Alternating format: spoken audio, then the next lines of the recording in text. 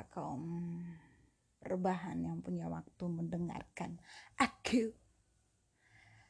Kali ini adalah my fifth podcast dan aku mau ngomongin tentang seberapa dalam sebenarnya kita atau kami para cewek-cewek ini berbagi tentang hal-hal yang cukup intim dalam kehidupan kami. Yang ini khusus untuk yang udah itu ya, yang sudah berkeluarga gitu loh. Tapi yang belum berkeluarga juga nggak masalah sih mendengarkan ini ya.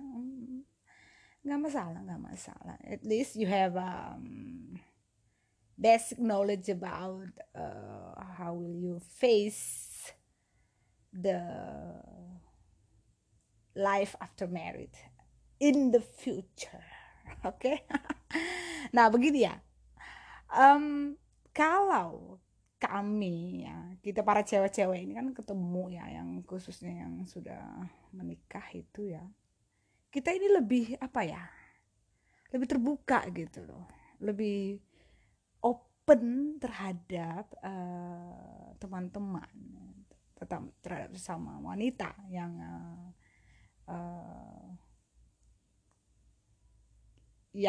sudah menikah maksudnya ya. Meskipun sama yang belum menikah juga kita open, tapi lebih kepada yang sudah menikah. Contohnya gini ya, kalau cewek-cewek itu ketemu ya, kita ngomonginnya ngarol ngidul itu banyak. Tapi kita cewek-cewek itu sudah juga berbagi tentang hal-hal yang seksual. Percaya deh. Itu nggak bisa dipungkiri. Banyak juga, bukan banyak, rata-rata itu cewek-cewek kalau ketemu yang udah emak-emak, yang udah ibu-ibu atau ibu-ibu muda, ibu-ibu tua juga mereka sharing gitu loh.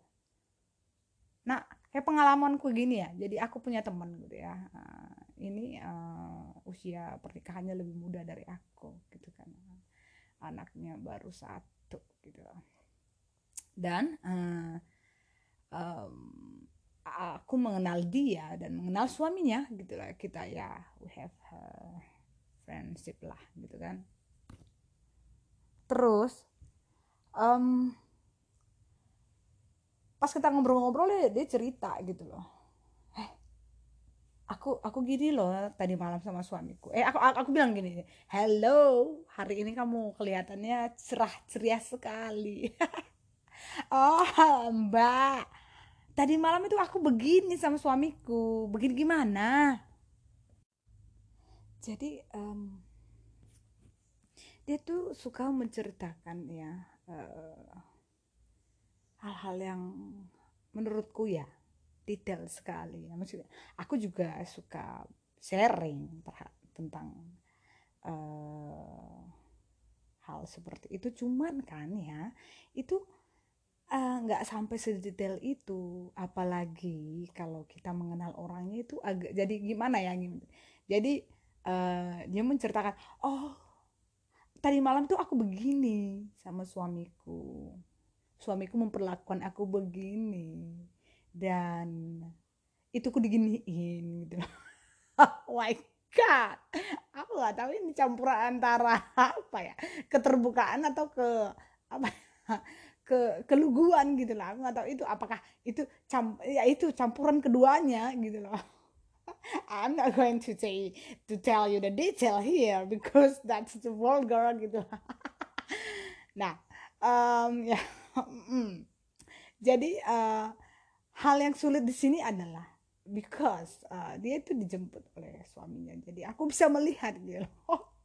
Jadi kalau suami itu datang ke kantor kan aku bisa lihat gitu loh, teringat ya, uh, teringat dengan ucapan itu, jadi aku bisa melihat.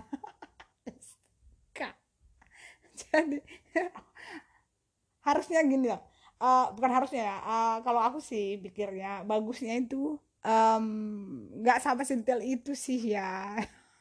Oh my god, oh my god, tapi ya berbagi sharing ya, memang cewek-cewek suka sharing yang begitu gitu loh. Bahkan kepada yang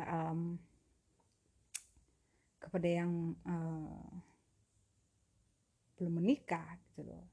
Tapi ya kalau aku pribadi sih, kalau untuk sharing kepada yang belum menikah tuh, aku lihat dulu this person, is she serious or not. Tapi kan daripada aku buang-buang tenaga untuk berbagi atau sharing knowledge tentang hal yang menurutku sensitif sekali, hal yang menurutku yang sangat personal ya, private ya, itu kan buang-buang energi gitu loh. Nah, kau bercerita dengan orang yang tidak menghargai, itu kan itu buang-buang energi gitu loh maksudnya. Jadi ya untuk yang belum menikah ya kita pilih-pilih juga gitu loh. Aku pribadi pilih-pilih juga untuk sharing hal seperti itu. Jangan sampai aku menceritakan dan memberikan motivasi-motivasi atau sharing-sharing knowledge atau lesson learn, tapi ternyata dia ngakak gitu loh. Itu juga ada pengalaman jadi gini. Ada temenku kan, dia kan mau menikah gitu kan. 11-12 lah umurnya sama aku gitu kan, pada waktu itu. Jadi dia bilang, sharing dong gimana gitu kan.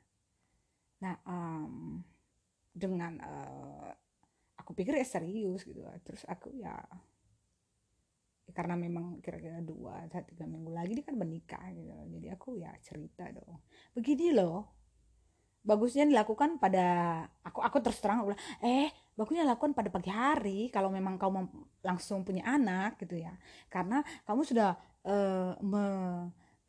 melakukan untuk program anak nih ya, ini kan secara umum ya.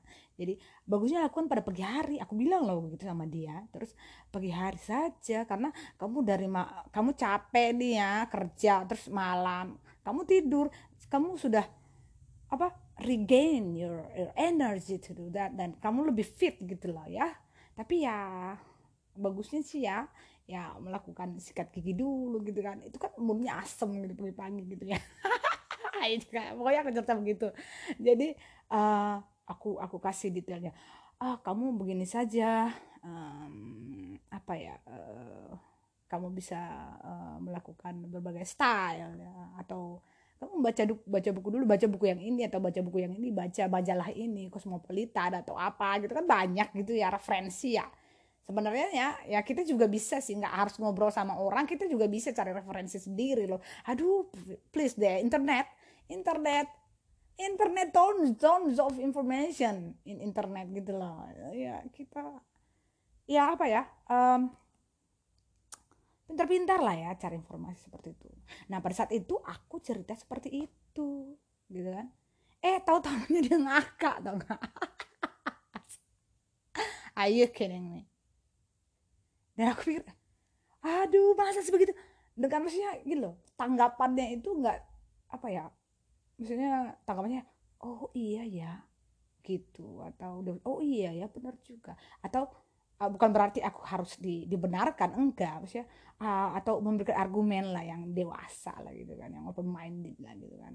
Ini malah ngiki ngaku ke aku, nggak tahu lah ya, mungkin begitu kali ya gitu ya, tapi ya whatsoever lah gitu kan.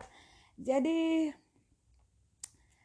perempuan memang suka, apalagi ya emak-emak tuh suka tuh seperti itu, yang sudah menikah itu pasti itu kita banyak mengobrolkan hal seperti itu. Dan itu gak, entahlah ya, itu natural aja gitu loh, it's natural gitu loh. Semua lah rata-rata, aduh nggak usah itu deh, pokoknya semua deh. Meskipun kalau udah pada ngikik misalnya, kalau ada juga, kita nih kumpul-kumpul nih cewek nih ya, ibu-ibu gitu kan, terus ada pria yang lewat ya, dan ya kita pasti ngomentarin gitu loh. Kita pasti komentarin gitu. Aduh, please, itu sudah pasti gitu loh, gitu ya. Seolah-olah karena kita seolah-olah ya, karena kita sudah menikah, kita bebas ya mengomentari hal seperti itu ya. Nah, like a privilege because we are ya kita nggak memang ingin menarik perhatian lagi, kita hanya wow gitu loh. No, dia emak-emak. Jadi ya Cuman ya kalau menurutku ya nggak usah sedetail-detail itu kali ya kalau misalnya berbagi hal seperti itu, karena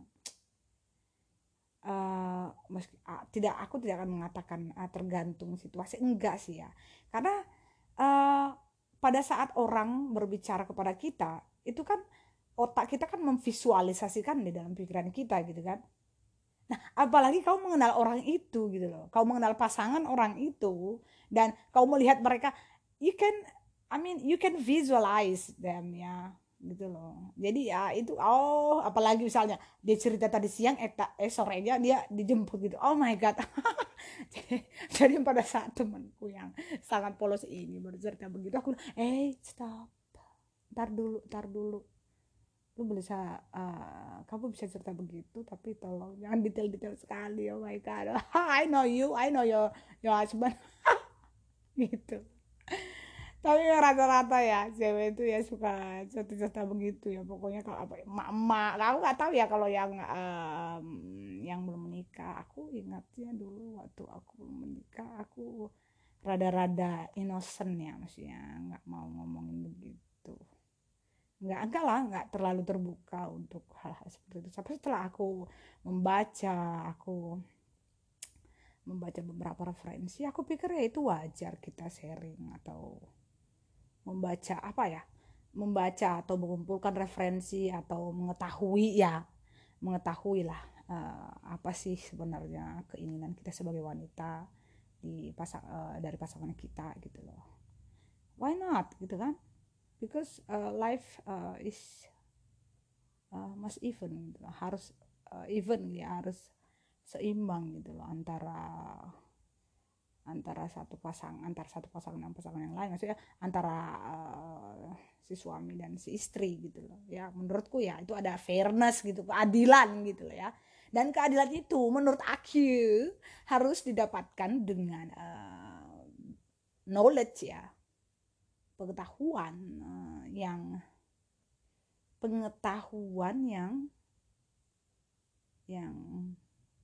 dapat dipakai untuk kebahagiaan bersama gitu loh ya. Kenapa jadi melenceng ke situ? Yang pasti kalau cewek-cewek ngumpul, mama ngumpul tuh pasti ada ngomongin begituan. Percaya deh, rata-rata deh. Gitu.